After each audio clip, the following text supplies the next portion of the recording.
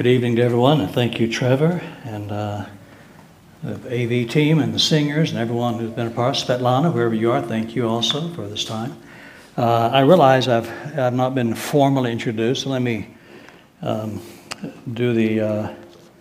you the Reader's Digest version of it. I'm David Packer.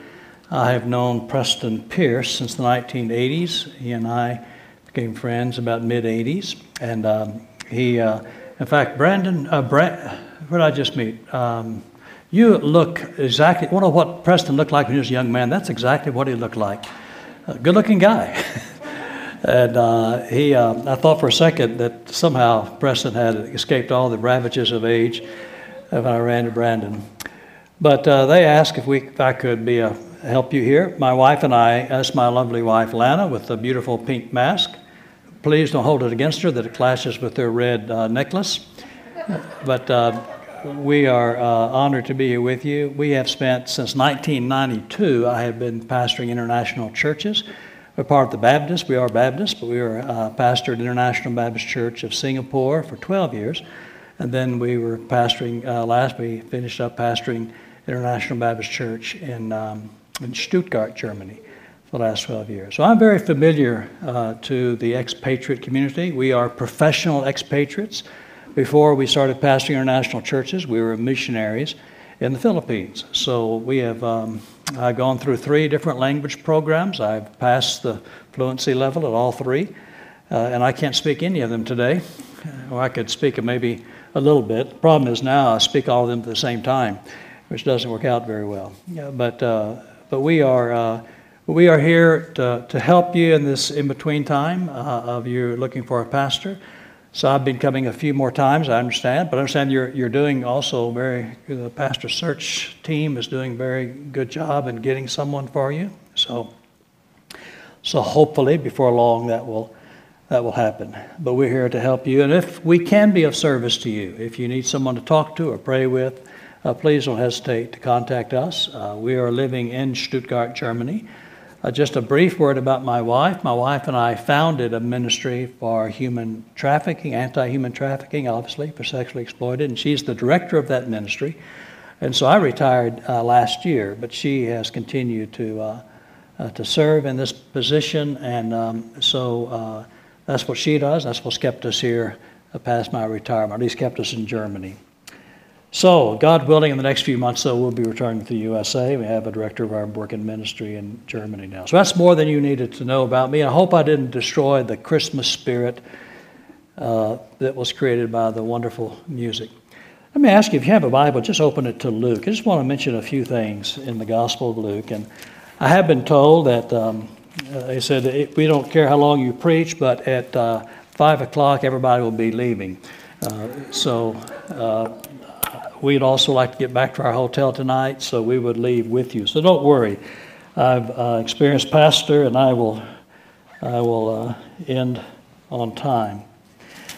Now, the second chapter, it was read earlier, but let me just draw our attention to it. It's the message that the angels gave to the shepherds. It says this, Verse 10, and the angel said to them, "Fear not, for behold, I bring you good news of great joy that will be for all the people. For unto you this day is born in the city of David a Savior, who is Christ the Lord." Now those words, we are familiar to hearing at Christmas time in English, and they seem just to bounce off our eardrums with nothing significant to them. But as the angel spoke those words, the words Savior, Christ, and Lord, they echoed deeply in the minds of the shepherds, or at least they should have, because each of them has a certain biblical depth to them. The Savior, that assumes a lot. That assumes that we need saving. We need someone to deliver us from our sins, from the problems that we have upon this world. And then the word Christ, that's the translation from the Greek, but that's the equivalent of the Hebrew word Messiah. It means the anointed one. It means the one spoken about in the Old Testament, the one who is coming, the one who's prophesied by the prophets who they spoke of, the one that Isaiah and Jeremiah spoke of. This is Christ. This is the Christ, not one of or a mini Christ. This is the Christ that was prophesied. And then the word Lord also spoke very, very heavily in their minds. The word Lord was in Hebrew was Adonai, and they would use that word quite often just to describe the Lord. That's like we use the word Lord. It means someone who is the master.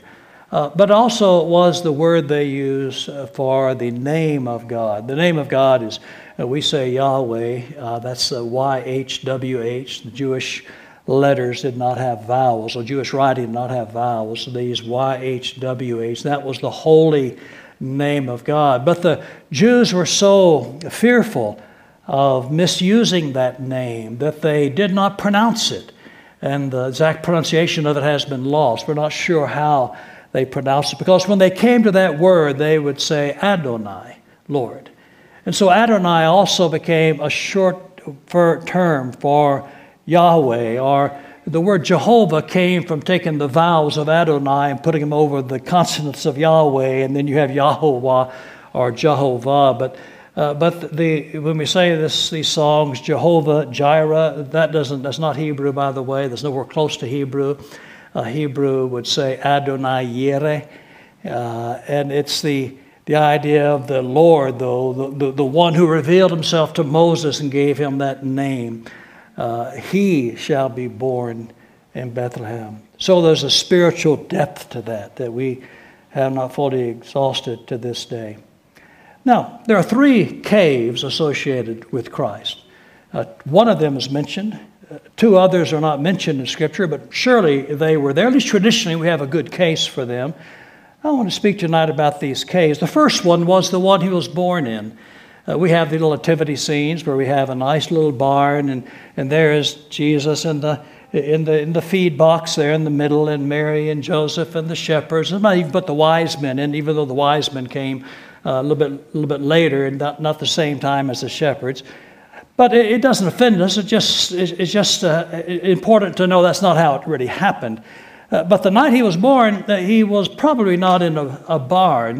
That word manger, laid in a manger. Manger could describe a barn or a place they kept animals, but the word most often really was used to describe the feed box. That's why we put in the manger scenes, put baby Jesus in the feed box. He was laid in the feed box. Now, tradition in Bethlehem, I've been to Bethlehem many times. It's a big cosmopolitan city today, and last time I went, I ate Chinese food. So it is a different Bethlehem than in the day of Jesus. But Bethlehem was a small place, but tradition still is well held. That the shepherd's field is not necessarily in question. It's just on the outside of the town, and you can see where the shepherds likely were, and that must have been a good site for them. But the exact place that Jesus was born is not perfectly clear. We have the Church of the Nativity in Bethlehem. I've been to that place many times. And they say this was the place. You can go down in the bottom of it and you can see this little place. And they say this is where Jesus was born. And it's very special to visit there. But probably what they think that represents is on the side of the cliffs, there were some caves in the backside. They would build the buildings up here and you could walk around, and that's where they would have some insets and some caves, and that's where they would keep the animals, and that's probably where Jesus was born. So his first home would have been a cave. I find that very interesting. You know, cave is simply a hollowed out place in the ground, and a cave does not have thoughts or emotions or reason. A cave cannot think. But if a cave could, what would that cave have thought that evening when it realized that the creator of heavens and earth was dwelling inside that cave? And there's a picture of the human life in that cave, I believe, also, because we have a hollow place in our hearts and our lives that only Christ can fill. And when we trust in Christ, He is born in our hearts and our lives. But there's a picture of what happens to all of us in that cave, that Christ is born in us, and we are different. If that cave could have had a pride or an ambition or just thought about it for a second, it would have been amazed that here the King of the universe, the Creator of all, is in me. And that's about as good as life can ever get for us. Well, Jesus was born there, and that's where he began his life. That's where the prophecy was fulfilled. That's where the Savior and the Christ and the Lord came into this life as a human being. And there's a great mystery in that. But Jesus did not stay a child. He grew. He grew.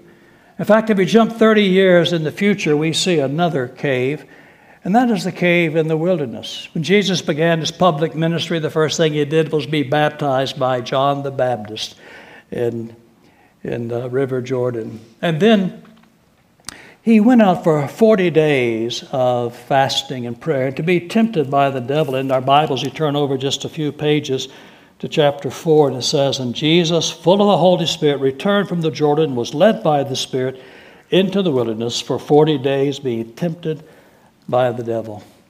So he's in the wilderness alone. He didn't take a backpack or a tent that we know of. So where would he spend the night?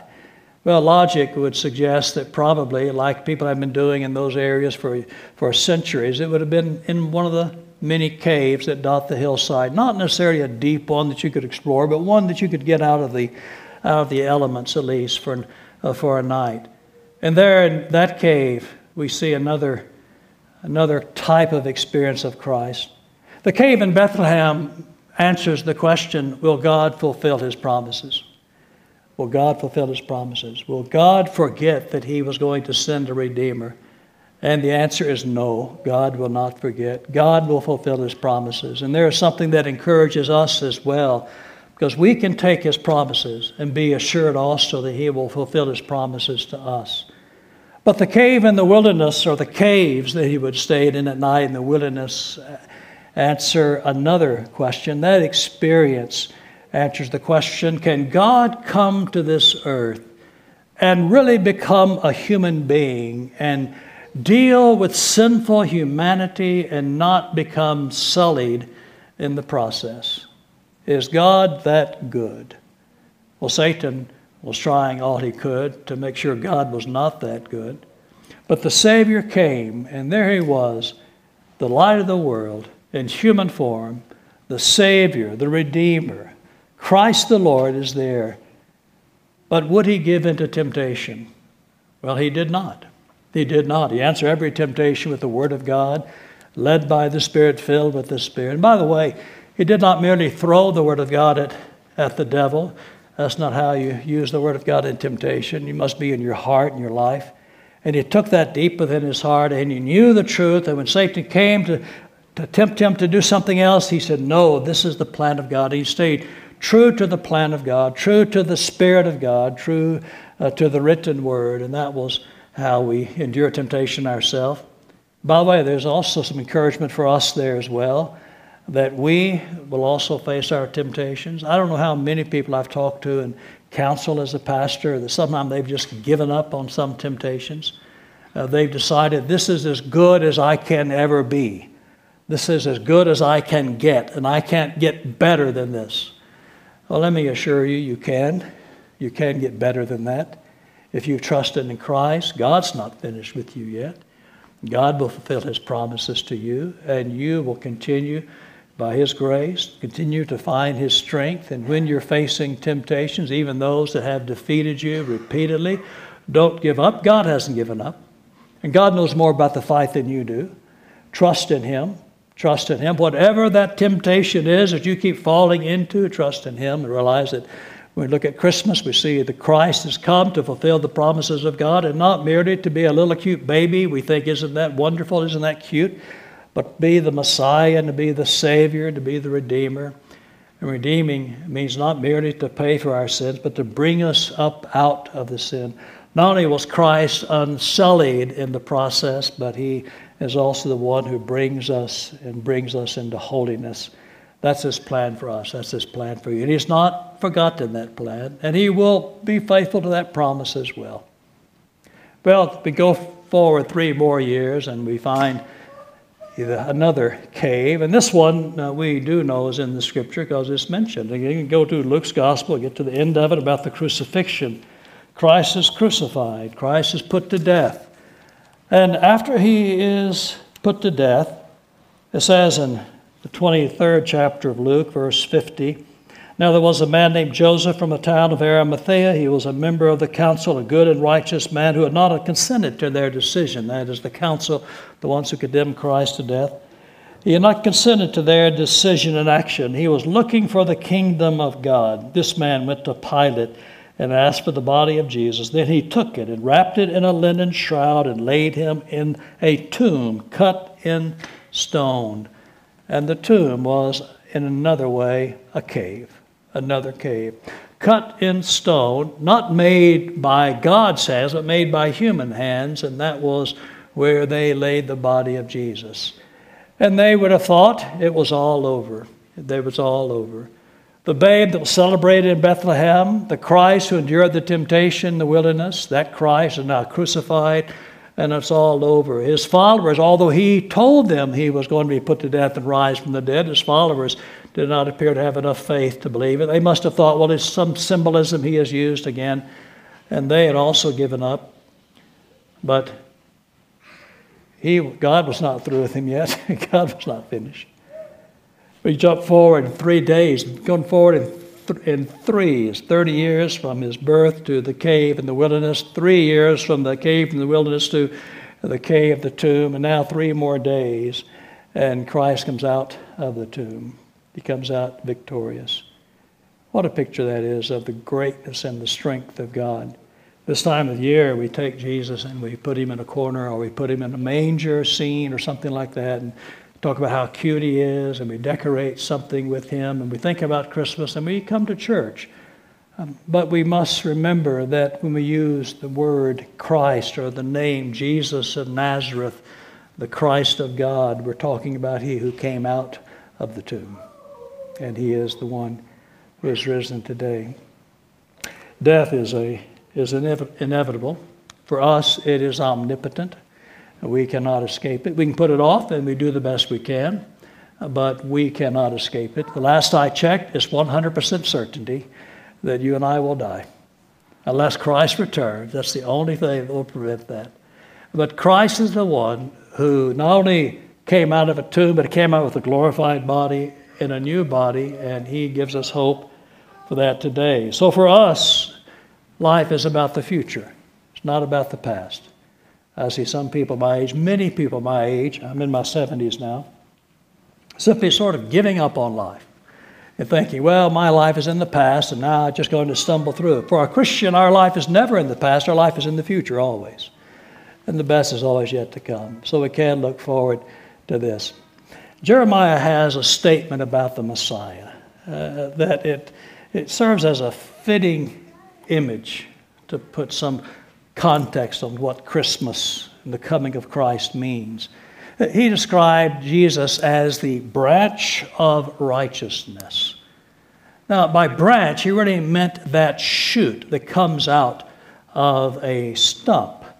You've probably seen this, that you cut a tree down, you shear it off, and it is gone. You think that tree is no more.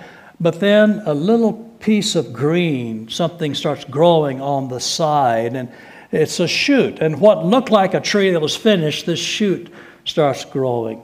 And there it is. And that's the idea when Jeremiah said the branch of righteousness. He was speaking about the Messiah. That when it looked like everything was gone, remember, Jeremiah lived in the days of the destruction of Jerusalem, the falling of the kingdom. But he said, a branch shall come, and that's what Christ does. And for our lives, we should hold that dear to our hearts, that he is the one who is not finished with anything, and he continues his life and his work within us. I don't know how many times you have something in your life that you feel like it is finished. Many of us have raised children and raised them in church and led them to faith in Christ, and then to become young adults, so sometimes they disappoint us, don't they? And we wonder, was that all for nothing? You feel like that someone looked at this young tree that was your son or your daughter, and they just cut it down. But if they really did have that moment of grace, life will come. They cannot deny that, because when they entered into that contract with Christ, something eternal happened. And you wait, keep praying, and you'll see some shoot happen. Or maybe something in your life you feel like you will never get over it. It'll never go forward. Your life has now been cut down, but that shoot will grow again. The branch of righteousness is not finished with you yet, and he'll grow again. And he can Give us eternal hope in every situation. I pray that God would bless you this Christmas time and that the hope of Christ would be your hope as well and your reality. Let's pray. Father, we thank you for your grace and your love. We pray, Lord, your blessings on each person here, each family represented. Lord, family not only that is not not with us this Christmas time, but family that we still hold dear in our hearts. We pray your blessings on them. We pray for this entire church family. In fact, those who are not here this evening or traveling, or maybe they're reunited with their family during these days. We pray your blessings on them as well, that at this time you would give them the eternal hope that's in Christ, that's in you. And Lord, we thank you that you always do exceedingly abundantly more than all we could ask or think, according to your Spirit who is at work in our lives. We pray that you would continue to work in our hearts and our lives. We thank you, Lord Jesus. We pray this in your name for your sake. Amen.